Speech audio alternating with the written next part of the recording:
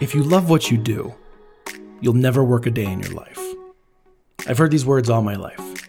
And I'm not sure if it's super true or not, but I do love what I do, but I still sweat for my job. I want to know what everyone's career is and how did they get to that point in their life? Because let's face it, nothing is cooler than hearing someone's journey. This week, on Behind Every Story.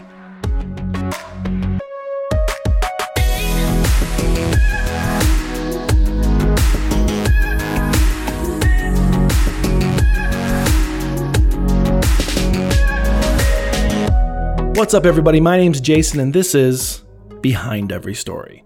If this is your first time with us, let me explain what's happening here. I love stories. I love hearing stories. I love being enveloped in stories. I love being a part of those stories, from comic books to films, songs to jokes, sitting around a campfire with your friends, or sitting in an audience filled with strangers being enveloped by someone's story. I love hearing stories. And even more so, I like hearing behind those stories. I'm the kind of guy who will watch a movie and then immediately put on the director's commentary because I want to know everything behind it. This show is the proverbial director's commentary on the movie of life. Stories are what bring us together. Like, no matter where you're from, stories link us. And during the quarantine, I believe we need these stories now with that connection even more than ever. This is episode number 12 of 50 of the COVID 50. This week, we're discussing what is your career and how did you get there? This is episode 13 of the COVID 50. Before we begin, a note of warning. The topics we explore may not be suitable for all listeners. This podcast deals with real people and real stories. These stories may contain and deal with graphic language, adult themes, sexual content, and violence. Listener discretion is advised. Jason, how did you get to be where you're at right now in your career? Well, Jason, thank you so much for having me. I really appreciate being on your show, and that's a great question. Thank you, Jason. Oh, you're welcome, Jason. So how did I get to where I'm at now? Well, I think that starts off as when I was young, I really wanted to be a comic book artist.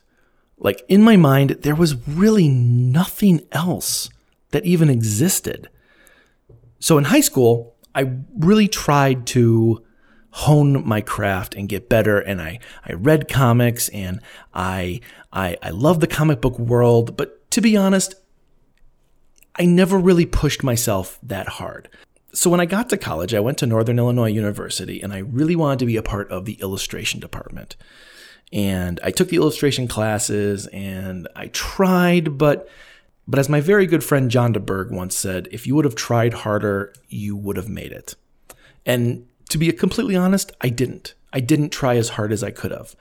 I always viewed academia as something to get by, something to get done so I can move on to the next thing. And sadly, when I got to college, I started my career off that way too. I didn't really take it seriously. So by the end of my sophomore year at college, I failed my review, and pretty much what that meant is I could not continue on in the illustration department. I could take the classes, but I couldn't do that major anymore. So for the next semester, it was pretty heartbreaking.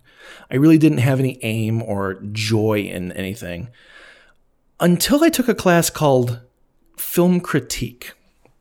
And in this class, we got to watch movies, and it dawned on me in here, and it never had before, that film could be art. Now, when I was growing up, I don't have any brothers or sisters, and my parents left me at home a lot. Either they would work and come home about 6 or 7 at night, and I would just be there after school, or they would go out on dates and parties and stuff, and I was left home at a very early age.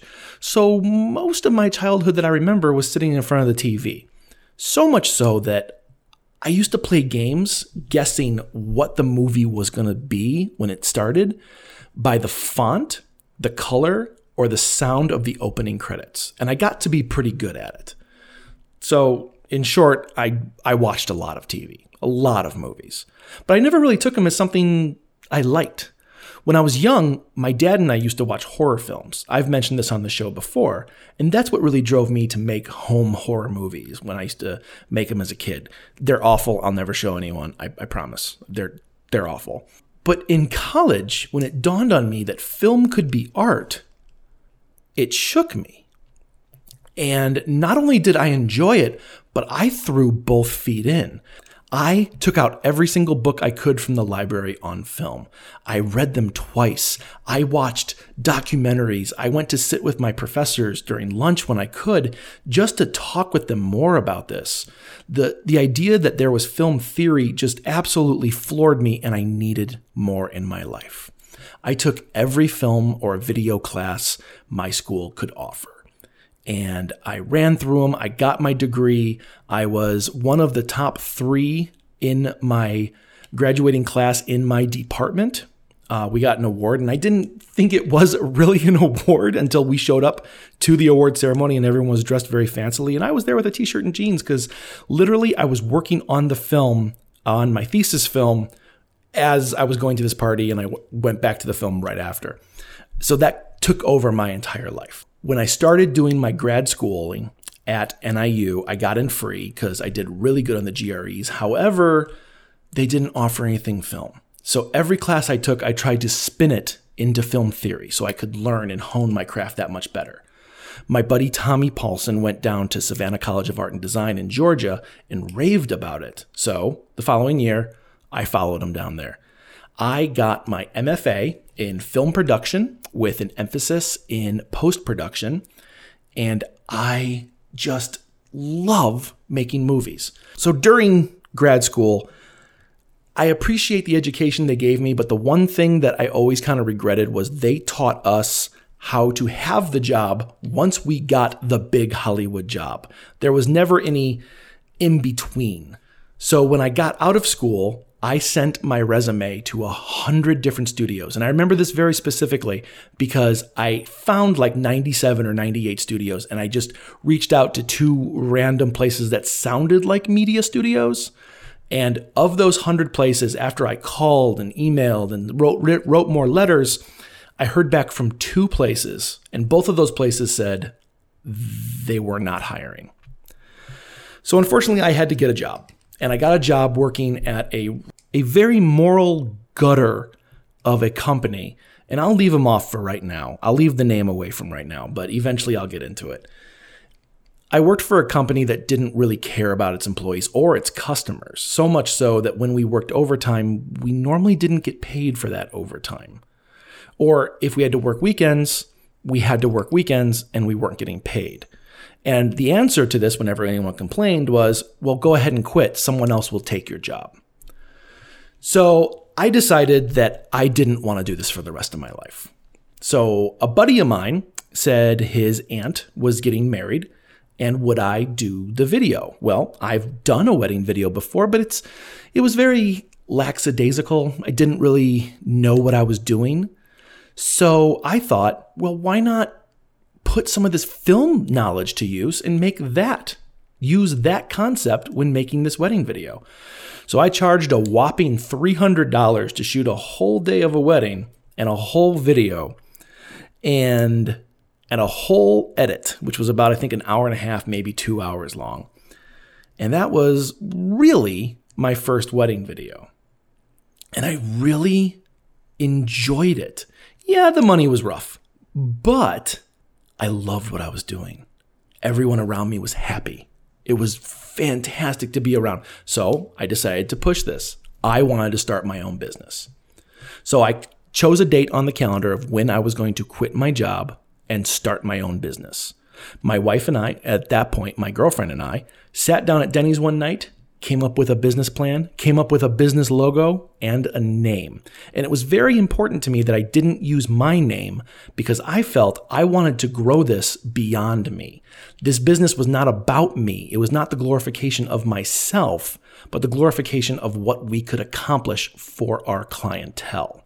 And one of the best business advice I've ever heard was if you go into business for the right reasons, good things will happen to you. If you go in to take care of customers, they will take care of you. If you go in with the mindset of just making money, you've already failed as a business. Now, I know this isn't everyone's ideal and this isn't everyone's game set, and that's fine. It's mine. And that's the belief that I take when I do business.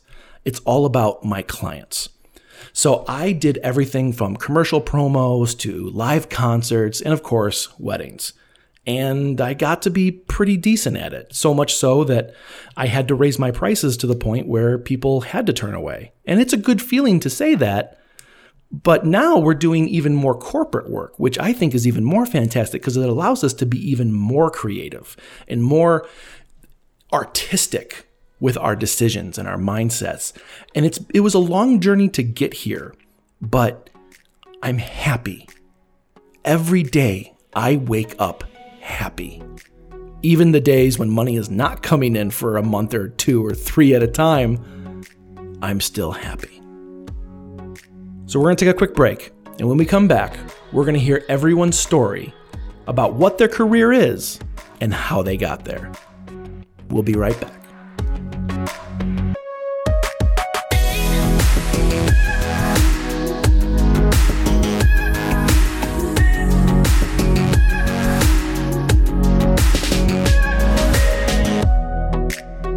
So everyone has a career or a job.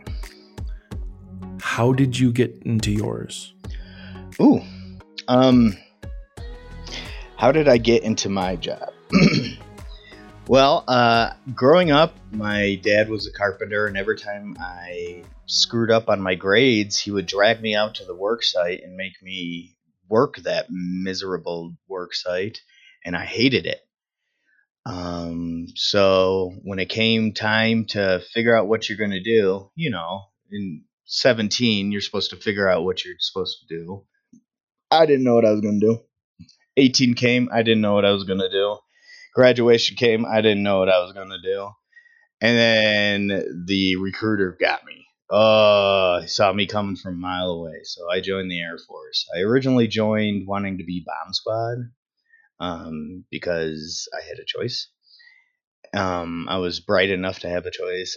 Didn't make it to bomb squad school. And then because I was still bright enough to have a choice, they picked my second choice, which was satellite imagery analysis, which is pretty cool. You get to deal with satellites and look at stuff, secret squirrel spy stuff. Well, wasn't able to do that because that year I went home for Christmas. Chicago had a big old snowstorm, shut down the airports. I was 3 days late, job gone. And then they made me wait around for about 2 months. And I'm like, hey, right, good news, we got you a job. I'm like, okay. And they're like, it's structures. And I'm like, okay, what's that? You'll be building stuff. And I'm like planes? I'm like, nope, you'll be a carpenter. So I joined the military to go see the world and learn a cool job. And I could have done my job at home. But I'm glad I did it, because if not, I would have been the quintessential, probably, I probably would have ended up some incel, corpulent, just awful human being. And, things work out the way they work out. Now I get to work inside Cheyenne Mountain, which is pretty awesome. Yes, it's a big hole in a mountain, but still, it's pretty cool. We are clever monkeys, and we do clever monkey shit. What are some of the cool, clever monkey things that you do? I'm a jack of all trades, a master of none. So I could weld. I could do all the welding. I can't do it all good, but I could do all the welding. I could do cutting, metal cutting. I know sheet metal layout. I could fabricate to an extent. A lot of that just has to do with what tools I have on hand. Unfortunately, working with metal is not something you could just do with hand tools. Well, you can, but screw that. I could do masonry. I've laid miles of flight line. I've done asphalt. I've gotten to go cool places and build things that weren't there before I showed up. And I think that's what's pretty nifty. Say what you want about the political status and all that stuff with the military, but it treated me okay until it didn't. Mm-hmm.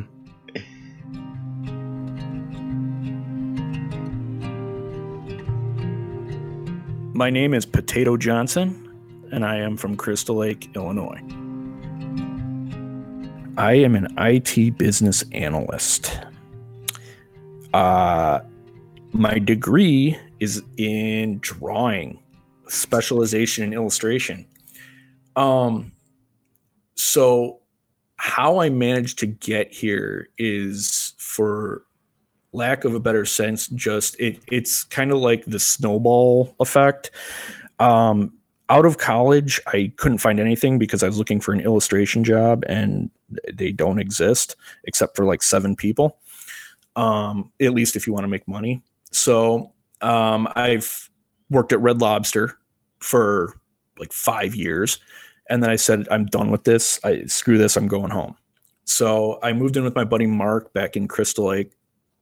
And I basically taught myself Flash animation, Dreamweaver, anything I could on web design, hoping to find something better. And then finally, as I was running out of money, I got a job illustrating textbooks for a company, and they create training and like classes for hydraulic, pneumatic lifts, chemistry, like all this different stuff. So I illustrated about 10 textbooks and was making like $25,000 a year.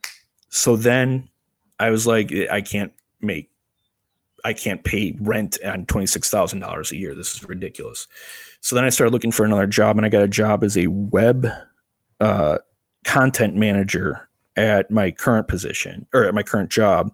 And from there, I just kind of took every job that nobody knew how to do or didn't want to do and kind of worked my way up. I went from web content management to an EDI coordinator, which is I went to Germany and trained to do that. And EDI is electronic document interchange. So it's basically you program the mapping interchanges. So you program something so that data coming from one customer gets translated into the format that you need it for your business, and then it comes into the computer. And I do that with all the major customers in order to receive orders and send shipping notifications and stuff like that. And then I started tackling process issues because EDI is kind of like a core thing. It follows the order all the way through the system. So I was having to figure out, okay, what are the bottlenecks in the system? What are people doing wrong that are slowing things down? Why are we getting fines and stuff like that? So that's how I got into the business aspect of it. And so now it's like basically like a liaison between the IT systems and the business people, because business people don't know shit. And that's pretty much it.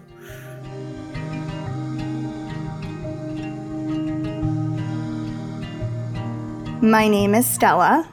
I am a person that works with people, specifically sometimes as an event planner, and I'm from Chicago.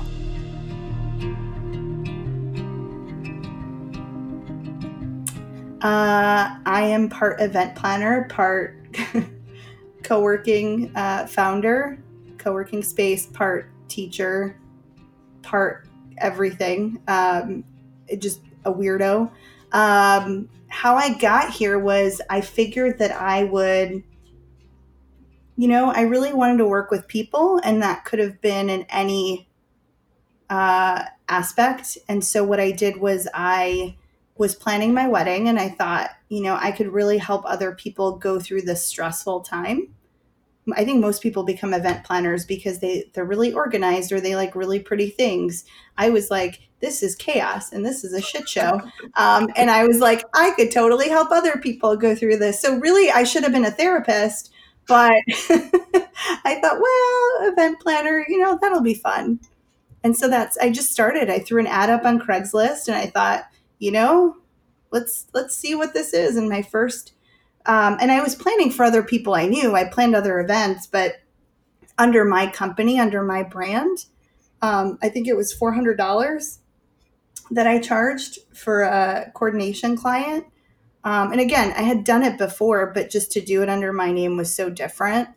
And I'd planned other events, but weddings are a whole other thing too. But that's how I did it. I just said, you know what?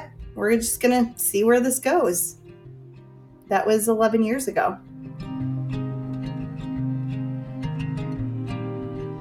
Hi, my name is Chris. I'm from Elgin, Illinois, and I am a self-described geek, lover of life, and hopefully a good person to listen to. Okay, so I, my wife and I own a small sandwich coffee shop, and I've kind of always done this my entire adult life. I haven't had a job since I've been 18 that hasn't been involved with or supporting of a restaurant or bar or something like that. And I think I just love it because I think that's truly the one place that I'm really creative that isn't, I don't want to say not made up. That's not the right way to say. But like I said before, like I've said this again, I'm not the creative person. I can't really write music. I can't read music, but I love music. I can't really write a story. I just have too much ADD and I want to get to the end. So it's like I skip all over the place. I'm all over the place. But as a cook or as a chef, there are, there's number one, it's really frenetic. It gives you that kind of high, that creative rush that a lot of people talk about, that you get from doing things. And then there's like almost instant gratification because you serve that food to somebody and they get it and they love it. So it's like the best of all worlds in the ADD world where it's like, I scramble, I do all this stuff. Man, people loved it. This is great. If they don't, then you figure it back out. So that's kind of what I've done my entire life. So I've been everything from a dishwasher to the vice president of operations for a pretty big restaurant chain in being in the Midwest. So I've kind of done all of that and everything in between.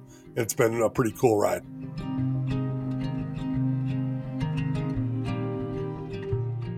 I am Chris. I'm a director of photography, and I am from Chicago.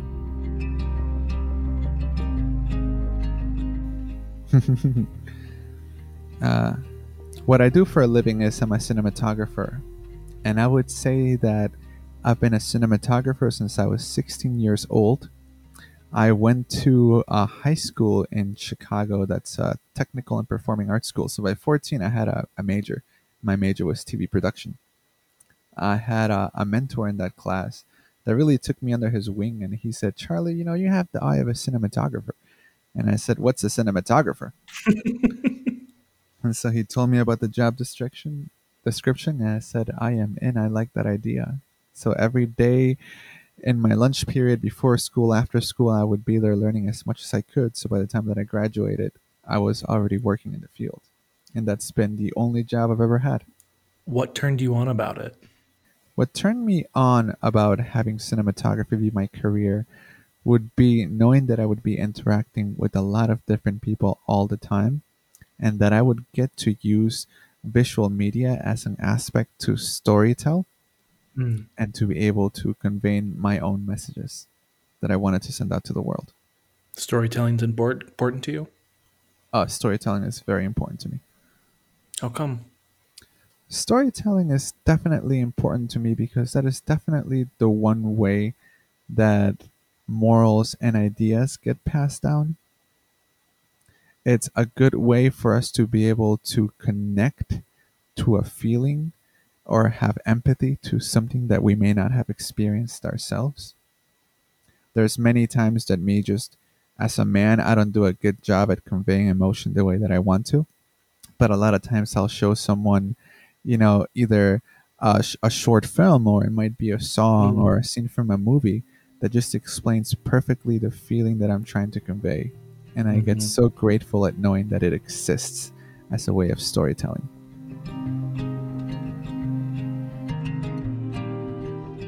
My name is Brandon. I am a software developer. I am from Elgin, Illinois. That's a long story. My career is custom development for IT systems. So I design and build everything from the server side all the way to the client side, depending on what the project is. So if you want to create an iPhone app I do that, and I make sure that it works with the servers and all of that stuff. If you need to build a business dashboard or whatever the situation is, if it involves programming something, I do it. How I got here, I've kind of come full circle. I've done a lot of things over the last 20 years. My first business was started in April of 1999. I was 19 years old. I was going to college, and at that time, the computer science curriculum wasn't very good. I knew more than some professors I had. Some were really good, but I knew more than many of them. There wasn't a lot of classes you could take on programming unless you went to one of the marquee universities. If you go into Berkeley or MIT, then you're going to learn. But if you're not, which I didn't have the financial resources or the grades to get into an MIT or a Berkeley, then you're held back to what's possible until you reach master's level. Once you're going for your master's degree, then they started getting into the fun stuff.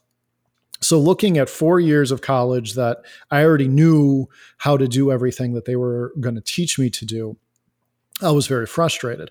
I met a guy who had a group of companies working with him. They're all small businesses, all one-man shops, sort of under this umbrella. And they all did stuff involving technology. Now, this is 99. The dot-com bubble is, full swing. And so here's an opportunity. He said, if you want to learn how to do this as a business, I'll teach you. You can come on up. You can work out of my offices. I'll provide you with a telephone. We have servers, so I'll provide you a server space, a workstation. Come on up. I'll show you all the business side of this thing and help you get clients and whatnot. And, let's see what you can do. And it was really a smart idea as sort of an incubator without being an incubator. So I started my first business. I started coming up regularly. It was a group of guys doing various things, all involving technology somehow. And I got my business off the ground. That lasted for a few years. And then they sort of, everyone kind of went their own way after the dot-com bubble collapsed. And I just continued with my business for a number of years.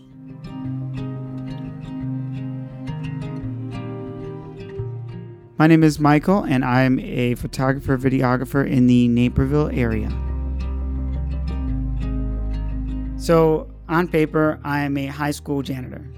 Monday through Friday, I pick up trays, trash, and I teach a business class in the afternoon with 6 of the most brilliant kids you've ever got across of. Some of them have dropship jobs. Some of them have jobs in doing marketing on Etsy. I mean, I'm not going to get into specifics of exactly what they do, but those kids are really smart, and I want to just hand it to them real quick. But my other job is I am what I call the Batman of photography. People don't realize what we do, but I shoot at least 30 to 40 weddings a year between me and my wonderful fiance. She's amazing in what she does, and that's what we pretty much do. Is I'm a janitor by day and a photo by night, and that's how I roll. Did you start as a janitor? Yeah. Or did you start as a photographer? Well, okay, so how do I got into photography? Is that what you're trying to funnel to? Yeah. So 2 years ago, I went, or many years ago, I should say, not 2 years ago, because I feel older now that I'm looking back at it. But Understood. 2015, I was a lighting guy for concerts for 2 years. I toured for 9 months. I got paid the best salary that I've ever gotten paid. Other than the photo stuff, I'll tell you that much in a minute. But it was the hardest work on the planet.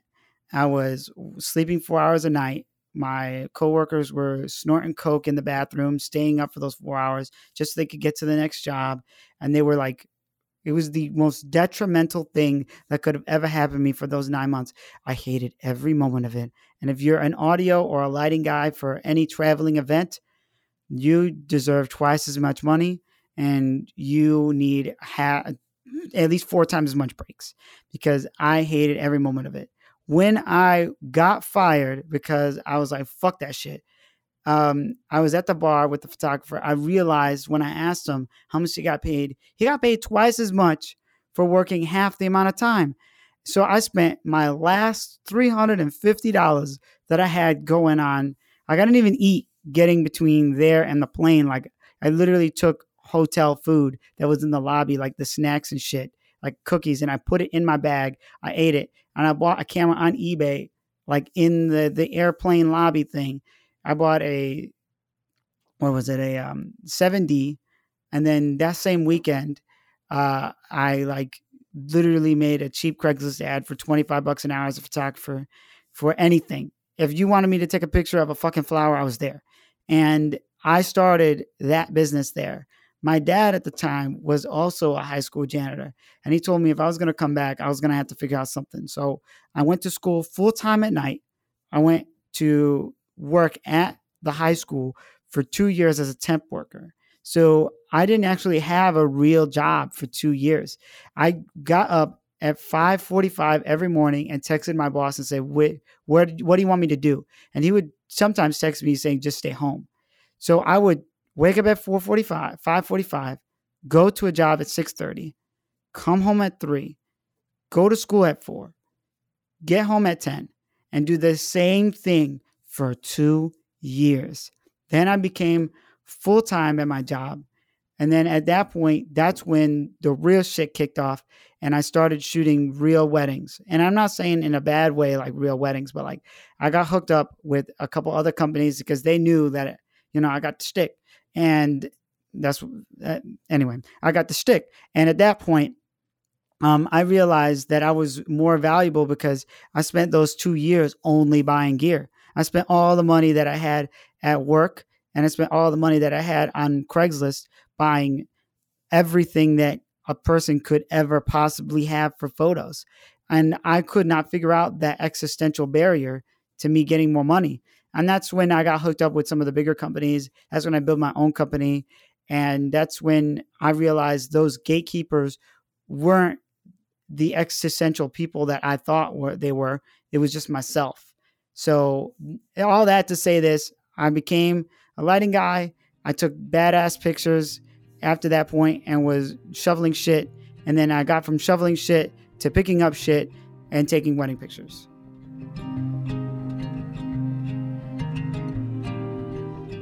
My name is Marie, and I am from St. Paul, Minnesota. I am currently working as a retail eyewear specialist. And essentially what that is I kind of help people out picking out glasses. I kind of read their eyeglass prescription. I inform them what their prescription means and what they need in terms of eyewear, the materials, what might best work for them in their lifestyle. I enjoy it.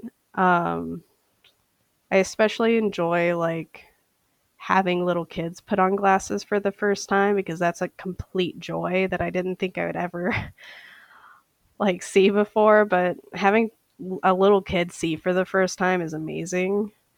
How come? Because they can actually see the world again, or maybe for the first time, especially having a little baby come into the store and have their glasses put on, and then they just immediately smile because they can actually see their parents for the first time. It's an amazing little sight. It's kind of like a miracle. I got to this job because I had a lot to figure out when I was diagnosed. Because the job I was working at, I was working for an urn company doing laser engraving and different photo stuff. And I could not work there anymore full time. So I had to figure out a new job where I could work part time, but have the flexibility in case I did get sick, or if the time came for transplant or anything like that, that I could actually take the time off and I wouldn't have to fight with the company over me being out of work. So I did a lot of searching for a good couple months, and I found that this eye clinic that was near me was hiring. It was only like 2 miles away, and I could take the bus there. So it was, one, the most convenient thing, but 2, flexibility, and 3, I could learn new skills. So currently that's what it is. So once I get the transplant, I don't know if I'll stick around doing retail eyewear again. I might go back to what I was doing before, because I do enjoy working with photography. I do enjoy being more creative and hands-on and having something to do in that avenue of like production art. Mm-hmm. Or I might try and find something completely different to do. I'm currently, something else I'm doing during this pandemic is I'm trying to learn Blender, and I think I'm going to move on to maybe learning like After Effects and different things like that. So it's just kind of like, we'll see what happens. You know, in the meantime, this job at the eye clinic is giving me new skills, and it's a good opportunity. We are Lauren and Ryan. We are wedding photographers, and we are from Chicago, Illinois. My career is I am a wedding photographer. I wanted to be a doctor initially, and I was actually in medical school. And that's when I actually found out I was pregnant with my son when I was first trying my doctorate degree. And then when my son was born special needs, I needed to find a career where I could stay home and make money and potentially only work weekends because my son required like round-the-clock care, you know. So I had a girlfriend reach out to me. She said she was looking for a wedding photographer. She couldn't find anybody that she liked. I offered to shoot her wedding for $500, and it was the best experience of my life. So I shot my girlfriend's wedding for $500, and everything that could go wrong at that wedding did go wrong, and it was a disaster. And they were drunk, and the speeches were bad. But I went home that night, and I laid in bed, and I said, "Oh my gosh, I am going to do this for the rest of my life." I absolutely loved it. I loved the chaos. I loved that I could handle it. You know, my pictures weren't the best then, but I saw kind of like the light at the end of the tunnel. And here I am today, many years later. So career for me, how did I get into my current career field? Well, it plays into certainly my relationship with Lauren. I was in IT for many years of my life. I was a network engineer, and it was a great career field and very rewarding, and I enjoyed it for a while. When it was about building networks and fiber optics and hands-on, boots on the ground, I loved it. But of course, like any career field, as you progress, they want to move you more and more into a managerial role. And as I became more and more of a manager, I became less and less in touch with the technology, more hands-off, more budgets, more management, dealing with people and personnel issues. And it wore on me. I really, started burning out, I would say probably around 2014 heavily. And by 2015, I just wasn't really liking it anymore. So I was kind of in that process of evolving. And then I did go through a divorce in 2015 as well, which changed my life quite a bit. And ultimately, I relocated up to Chicago just to kind of get a fresh start. I jumped into IT again. I was starting my own IT company. At that point, I was going to do IT consulting for small and mid-sized businesses, and that's what I did, and I was good at it. But it was hard for me because I wasn't passionate about it. And I'm very big. I'm Italian, right? We're big on passion. If you're not passionate about what you're doing, something's wrong. Something's missing, and it's hard to live life like that, right? There's something to it. So around the same time, and I was passionate about building a business. That much I loved. I did love that aspect of it, but the technology side of it, I was less and less interested in. So I met Lauren. She did photography. I have a family history of photography. My grandfather owned a camera shop and was a wedding photographer and videographer part-time. And so I just kind of dove into it. And then, of course, there was the business aspect of it, right? Here's a business. Here's someone who's doing amazing, has an amazing product, And I said, wow, we can combine forces. I knew cameras. I could learn, the posing and all the stuff. And I said, let's do this together. It's time. And she was apprehensive, rightfully so. It's a big decision, but we finally agreed, hey, this is the right thing to do. And we've been doing really well and really taking care of the clients, and that's what matters most to us in the business side, is happy clients having amazing wedding experiences, and it's been awesome. Yep.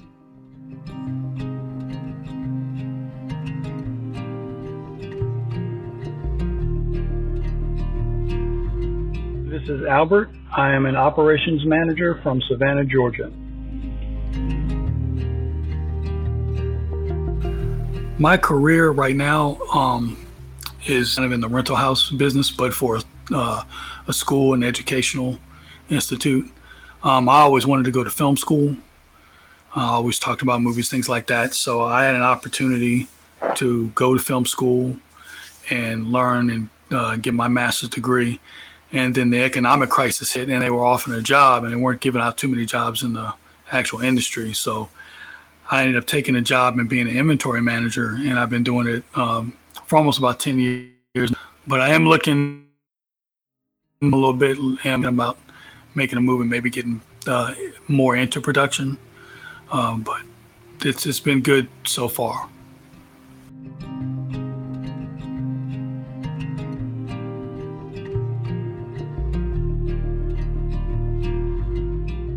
My name is Rob. I am a content creator and content marketer, and I am from the Midwest in America. All right, well, this is going to eat up an hour. Okay, so I'm a lot of different things. Number one, easiest thing to say is I am co-owner of a podcast network, which is arguably, if not the biggest by volume, it's one of the top by volume. I'm executive producer on over 120 podcasts, so I don't think you're going to find a lot of companies that big. There are obviously others that are bigger because they have bigger download numbers. That has never been our focus. Our focus is on the creativity end of it and giving people a voice. Although maybe we're going to focus a little more on getting some numbers, because wouldn't money be nice? So I'm an executive producer. I'm a podcaster. That's my main gig. Then again, I have my MBA in marketing, so I have become a professor at a university. I teach right now. I'm teaching digital marketing. Hopefully that's going to move into social media and content marketing, which are specialties of mine. But I'm a professor there. Let's see, what else? I'm a professional actor. I've been in movies and commercials. I had stopped for 18 years and just went back to it a couple years ago. And since then, I've done a bunch of student films and did another feature film. Man, I've done it all. But my profession right now, I'd say, is owner of a media company, podcast network, and college professor and professional actor.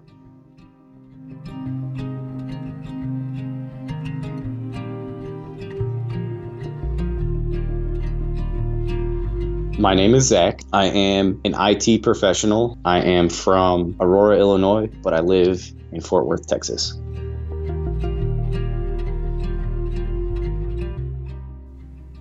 So I work in hospitality. I work in IT on a help desk for a food service company. I went to culinary school. My entire career, I've worked in restaurants for the most part. During culinary school, I decided I need to do something completely different. I feel as if I was going down the wrong path. I drank entirely way too much. I partied entirely way too hard. And I went to a community college. If I would have went to a university, I would have flunked out. And I know that for a fact. So I decided that the military was the right way to go, kind of following the footsteps of my grandpa because he served in Korea. I did not want to do food service in the military, mainly because what you learn is how to read a recipe and how to measure correctly. You don't learn anything else. And that's from people who did it. So I was like, I want to do military intelligence because I think that I can do that long-term as a career. Well, I didn't score high enough on the test and they didn't have any jobs open at the time. So I'm like, all right, well, my next choice is IT. I like computers enough You know, I grew up in an era of MySpace where you could learn HTML just by messing with it, you know, messing with the coding to change the color or the font on your MySpace page. And so I'm like, well, that's kind of cool. I bet I can learn some other cool stuff. I had a lot of fun in that. My whole university college experience was my AIT, or my job training, which was in Augusta, Georgia. And so I was in Augusta for just over 6 months. And from there I came home, went back to the restaurants. And I worked entirely too many hours, too many nights, all weekends. And I never saw my friends. I could never go out because it was always go home, sleep, go to work, go home, sleep, go to work. And so I'm like, I'm done with this. I found a job in IT that paid more, surprisingly, than what I was making in the kitchen. Anthony Bourdain says it best: if you're not going to get famous, get used to working on minimum wage for your entire career. And most people don't know that he was in his late 30s, early 40s before he started making real money. He was making $8-9 an hour as a line chef, pretty much into his 30s, late 30s. So he was broke pretty much his whole life. And I didn't want that. And so I kind of got into the IT side, and I kind of fell into a couple of food companies doing IT. So my expertise kind of fit a niche that they needed, and it kind of does. Like, I have hospitality training that you cannot be taught in a classroom. You have to learn by doing. And, you know, by doing that over 10 years, you pick up things and you're able to do your job that much better.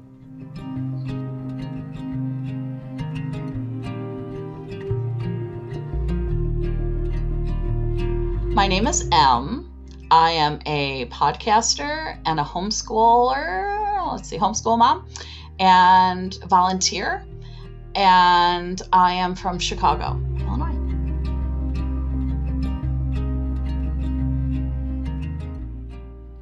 I don't technically have a career in a sense that I actually have an income. I don't. I volunteer for 4 years. I volunteered as a tutor in an elementary school that is underperforming and under-resourced.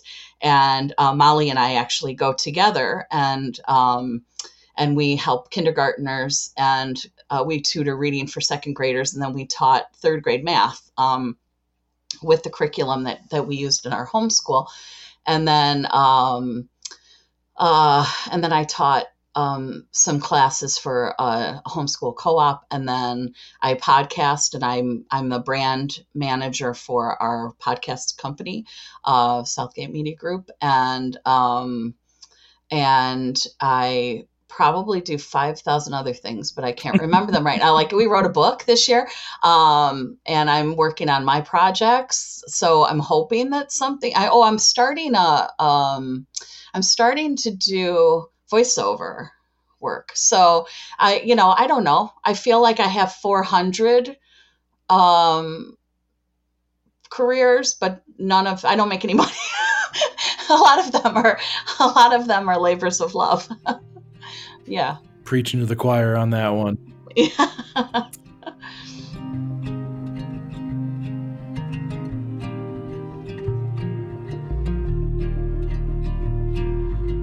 My name is Mark Allen Fishman. I'm an artist and comedian. I am from Homewood, Illinois.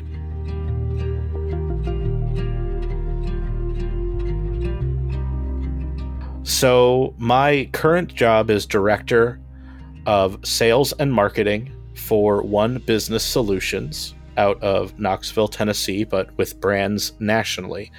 I've gotten there after being a graphic designer since the first day after my college graduation, where I had been fired for being a print assistant by a very gentle man who sat me down, looked me square in the eye, and said, "Son, you cannot cut a business card to save your life."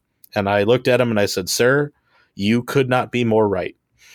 And I went, and this is way before people used Craigslist and anything like that to find jobs.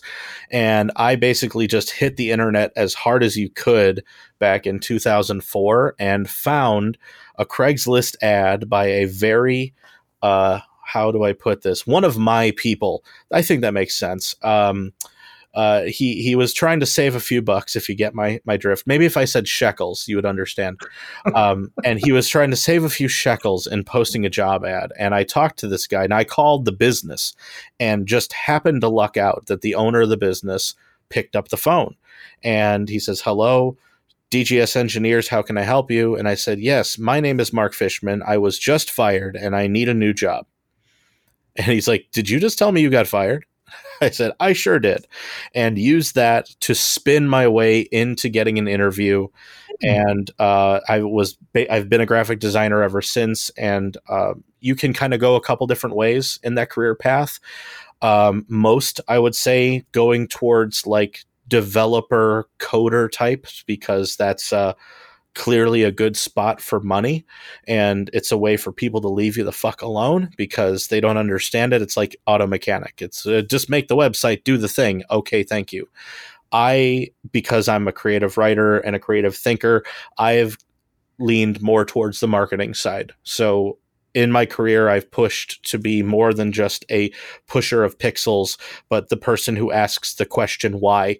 Why are we doing this thing? Why a business card? Why this logo? And that has led me to where I'm at now, where I get to lead a marketing and sales team in a really cool industry, one that thankfully, even with the pandemic, is still very much in need. And I get to be pushed every day to do things that I've not had to do professionally before. And I actually have underlings to do my bidding, which is everyone's dream.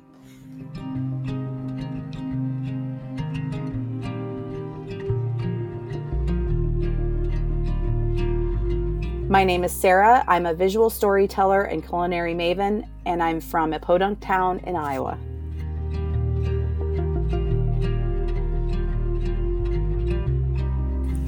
I would consider my career to be my own business. While I've worked in an office environment for the past 18 years, I don't consider it to be my career because I feel like it led me to where I'm at now inadvertently. So I am a filmmaker, and I've been a filmmaker for the past 5 years. And I started out with weddings, just as kind of I was living vicariously through someone else who was doing weddings. And I just really loved it. And it took me back to when I was in high school, and I used to take my uncle's JVC camcorder around and record little vignettes of different things. I remember recording something ridiculous. My friends and I, we had a little friend group when I was probably like 19. I had these friends in St. Louis. It's actually how I met my husband. And I decided to record parts of Dirty Rotten Scoundrels, and then on TV. So like I didn't actually record it. Like I put the camera and recorded the screen of Dirty Rotten Scoundrels, not actually like physically recording it. And so of course I didn't even know what frame rate lines were back then or anything like that. So, you see this video, and I've lost it now. I wish I could find it, but I would put myself talking in between like different scenes of Dirty Rotten Scoundrels. And I'm not sure why, but I sent this tape down to them for them to watch. And this was, before social media and all that other stuff. So this was the way that, you communicated with people. This was my way to like communicate a video to someone else. I just wanted to record something fun and special. And it was my own way of editing, even though I didn't edit it. I just recorded and then stopped and recorded something else and stopped and came back. So anyway, so that desire was always in me. I just didn't know I had it, to be a storyteller and to be a visual storyteller, most of all. And having the tools, at least now, or at least in the last 5-10 years, to make that possible for people with a lower, with not as much to invest. I started doing that, and it just grew, and I loved it more and more. And while I'm not doing as many weddings now because of, personal reasons, I feel like it's taken me into another direction that I feel like I can actually contribute something to not society, but to the workplace. Because in the office position, even I have an office job now, which I really like, but again, it doesn't contribute at all. I feel like I'm literally just helping my 85-year-old boss use a computer, which is fine, but it allows me to do what I really enjoy and allows me to have my career.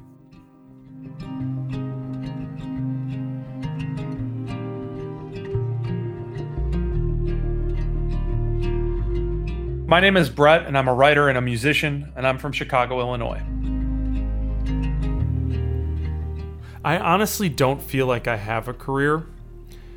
It's one of my struggles, I think, in a lot of parts of my life, in that I feel like I just have a job and that the things I've always wanted to be my career never took off. And so I work in video production for a big, huge mega conglomerate.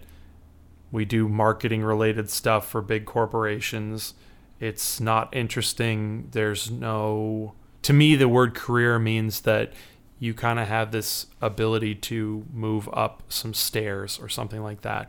So I've made TV shows, a couple feature films, failed in various ways at that. I've done music, never really made that self-sustaining, had little blips of success and things like that. I've been a writer, just again, haven't really had that success. So to me, when I find a career, it will be a point where I get on a ladder. I feel like I can climb upwards towards something instead of just putting a ladder up against a building and standing on the first rung. And yes, I make a decent enough living and whatever, but I just don't feel like I have what I would consider to be a career. And I feel like that's the thing a lot of millennials sort of feel like, and it makes you not want to start certain things because you're just like, am I up the ladder at all?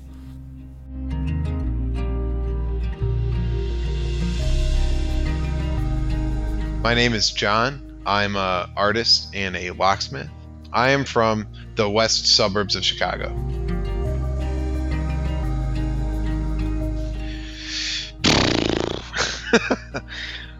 I have two careers. My day job, my actual job, is as a locksmith. On my mother's side, it is a family business to be locksmiths, right? I was like born into it to some extent. But, and this involves my second career, my real career and my passion is being an artist fellow of some kind. And I went to art school. I went to American Academy of Art in downtown Chicago. Same place like Alex Ross went to school and stuff, and Jill Thompson, Steve Rude. Anyway, and so when I got out of school, I had these aspirations of becoming like a freelance illustrator. But that just didn't really pan out. Like, my art just wasn't there. I couldn't admit that at the time, but even after going to art school, like, my skill levels weren't where they needed to be successful at that. And then since my skill level wasn't where it needed to be anyway, like, I wasn't getting the few jobs that were really out there. Add that to, the financial crisis that hit in the late aughts. That's kind of what happened. So anyway, the story's a little long. So when I was in school, I was a manager at Blockbuster Video for like 4 years. And the last semester of college, I got fired because I traded some free rentals for some free pizza, right? And at any rate, I got fired. I needed a job while I finished up school, and so I went to my grandfather, and I was like, "Hey, can I just come sweep the floors and just like work a little bit at the lock shop while I finish up school?" And the real reason I went to him instead of applying for some other retail job is because I smoked a lot of weed at the time, and I didn't want to have to deal with a drug test. And so that's how I got the job at the locksmith shop. And then you couple that with getting out of school and just not being successful as a freelance artist. Boom. all these years later, I'm a professional locksmith guy. I break into people's houses, cars, whatever you need. I repair stuff, sell locks, blah, blah, blah, blah, blah. That's my day job career. And now so then my artist career, what ended up happening was long periods of stagnation. But then around 2010, I got up my ass and I started self-publishing comic books. Because that's what I wanted to do. And I became, over the interceding decade from 2010 to 2020, my art finally got to the place where it needed to be back in 2007, where I'm actually happy with my art. I know I'm a good artist, stuff like that. And so, but there's something that's always kind of been I don't really have the ability to draw stuff that people want me to draw. I've tried to take on some freelance work, and I've done for some random freelance work over the years, and almost every time that I do, I'm miserable. I don't like it. I hate it. And so I came to the decision that where it's I don't make my living doing art, so I will not create any art that I don't 100% want to create. And so maybe that makes it more of a hobby thing, but I self-publish comics. I make money off them. I go to conventions back when there were conventions before the pandemic. And, truth, dude, I'm so, insider baseball. I was C2E2. Everyone was complaining because they changed the date this year, and they had it at the end of February, and everyone's like, "Oh, that's so stupid. Oh, no one's going to show up," because usually they have it at the end of March or in April. Well, I'm so glad it was at the end of February. Right? Yeah, because I did that show. It was a great show. It's a good one to go out on, I guess, because every other show's been canceled. I've lost money because of it, But anyway, so that's my career. Locksmith / artist dude.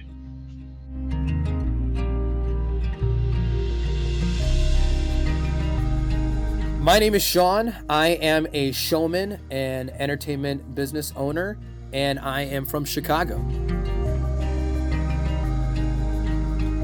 So I am a professional showman. That is my title. I own an entertainment company called Do It All, but I do live events and understand the back end logistics, but most of all, the front end logistics of actually running the show and creating these unique moments for people to truly celebrate life and celebrate the moment that they're in. It was definitely a journey. I started when I was 18, 19 in the bar and bar mitzvah industry as a dancer.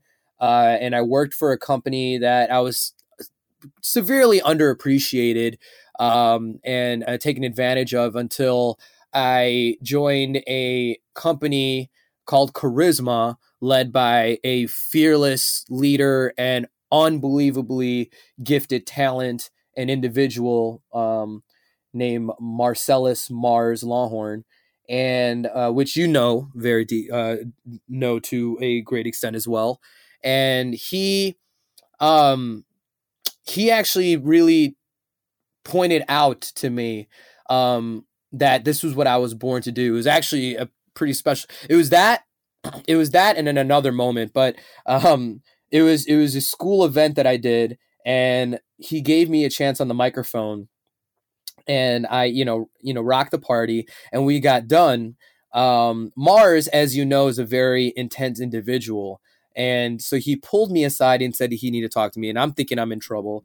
And he pulls me aside and has a long, dramatic pause looking into the universe until he turns to me and he says, "There are two types of people that try to do this job in the industry. There are people that want to be MCs, and there are people who are born to be MCs.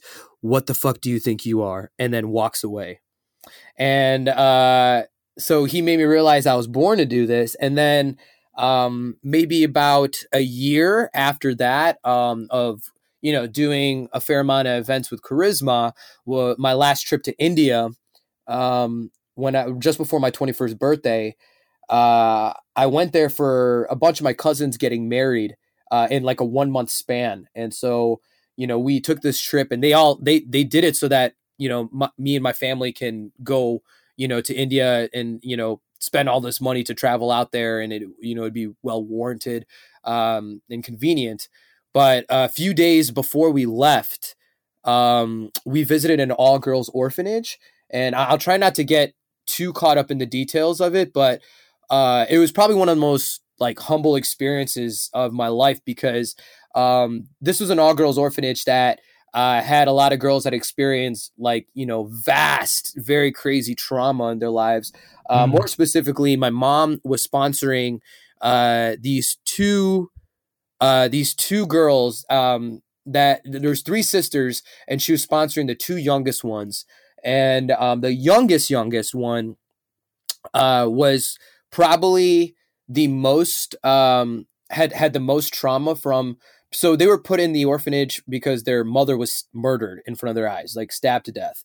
And so, and if you're a girl in India, like life already doesn't, have your back. You're already kind of like looked down as a secondary and taken advantage of. So like being an orphan and a female is tough. So after that happened, I mean, the youngest was maybe like 2 when that situation happened. So she became mute.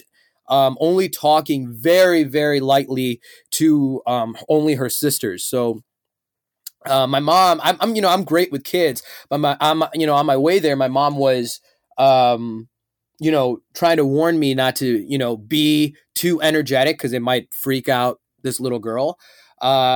Whichever case, we got there was about 80, 90 girls. They were like asking us questions because we were like from America and whatnot.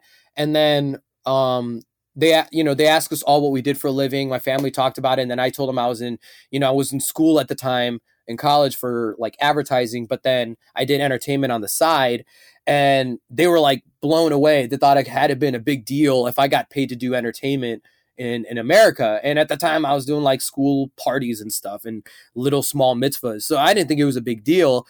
And I decided to like show them. They had a PA system with some like Bollywood CDs, and I recognized some of like the songs that I knew were like more party tracks. So for like 10, 15 minutes, I threw them like a mock party and like spread them out and just danced them out to the music that they had and they knew. And my sister, I don't know the language, I can't speak it, but my sister was like my translator, and she was like my dancer. And after I did that, these girls just like lit up. And then I had a couple thousand rupees left from the trip that, we were going to be leaving like the next day. So I had no use for it. So we were going to give them the money regardless. But I told them like, hey, like, I want to know, what are your passions? Do we have any artists? Do we have any singers? Do we have any dancers? And then these girls just started performing. Even like that youngest sister, she like did like a nursery rhyme thing with her like classmates. And I should say she was like 5 or 6 at the time. So the really humble moment came is after, we shared this, like these beautiful moments together. Before we left, we took like a group photo, and when we got done with the group photo, I was saying my goodbyes, and I was talking to like me and my sister were talking to like 2 of the nuns. And then all of a sudden I felt like a pull on my shirt, and it's this youngest sister, little girl who, she signaled for me to like come down to her, and she starts like whispering these questions to me, like asking me questions, and I didn't understand it. So my sister asked her if I could pick her up and she can talk to both of us, and she let me. And then she started talking to me and my sister, and she was asking very simple questions like, who taught you how to dance like that? How, just like curious little kids, just wondering why I am, I guess, so, and then for like some of the nuns, that was like the first time they even heard her voice. So because like, I threw these kids like a 10, 15 minute party, and it even brought this girl to the point of, speaking to me, a person that she's never met before. She's just met like within that hour. It made me realize, the strength of what what my energy can do. And that was kind of like the moment I decided that, you know what, I'm going to be like an MC or be an entertainer forever, no matter what I'm doing. And then it was about 6 years later that I started Do It All and went into entertainment full time. So I have a legacy project that kind of pays homage to that moment. But, you know, yeah, that's my career and why I got into it, really, those two big moments.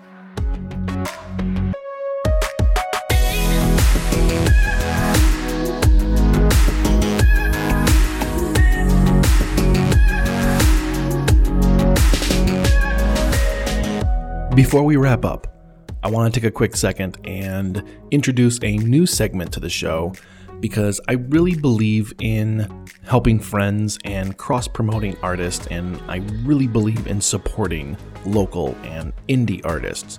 So at the end of most of the following episodes, I'm going to be showcasing an indie musician and one of their songs. So stay tuned to the end of the episode to check out and support indie artists. Stories make us feel a little more connected to the world. Maybe you're an IT person sitting in a room wondering if there's any other IT people out there and if they shared the same story you did. Or if you're a podcaster trying to get your podcast off the ground. Or maybe you're a videographer like me and you're trying to take the world by storm and show everyone your beautiful art. No matter what's happening to you or how you feel, know that you're not alone. We're all in this story called life together. Do you have a story about what your career is and how you got to it? Of course you do, and I would love to hear it. Send us an email or a voice audio clip to behindeverystory@gmail.com. Thank you so much for joining us here on Behind Every Story. If you like what you heard, please consider subscribing to us on your favorite podcast streaming app or sharing our podcast to your friends and family, or just jump on Facebook under someone else's page and shoot it over to random people. That's more fun. Be sure to like and follow us on Facebook at Behind Every Story Podcast to stay up to date on all our new episodes, and you can always find us at behindeverystory.com.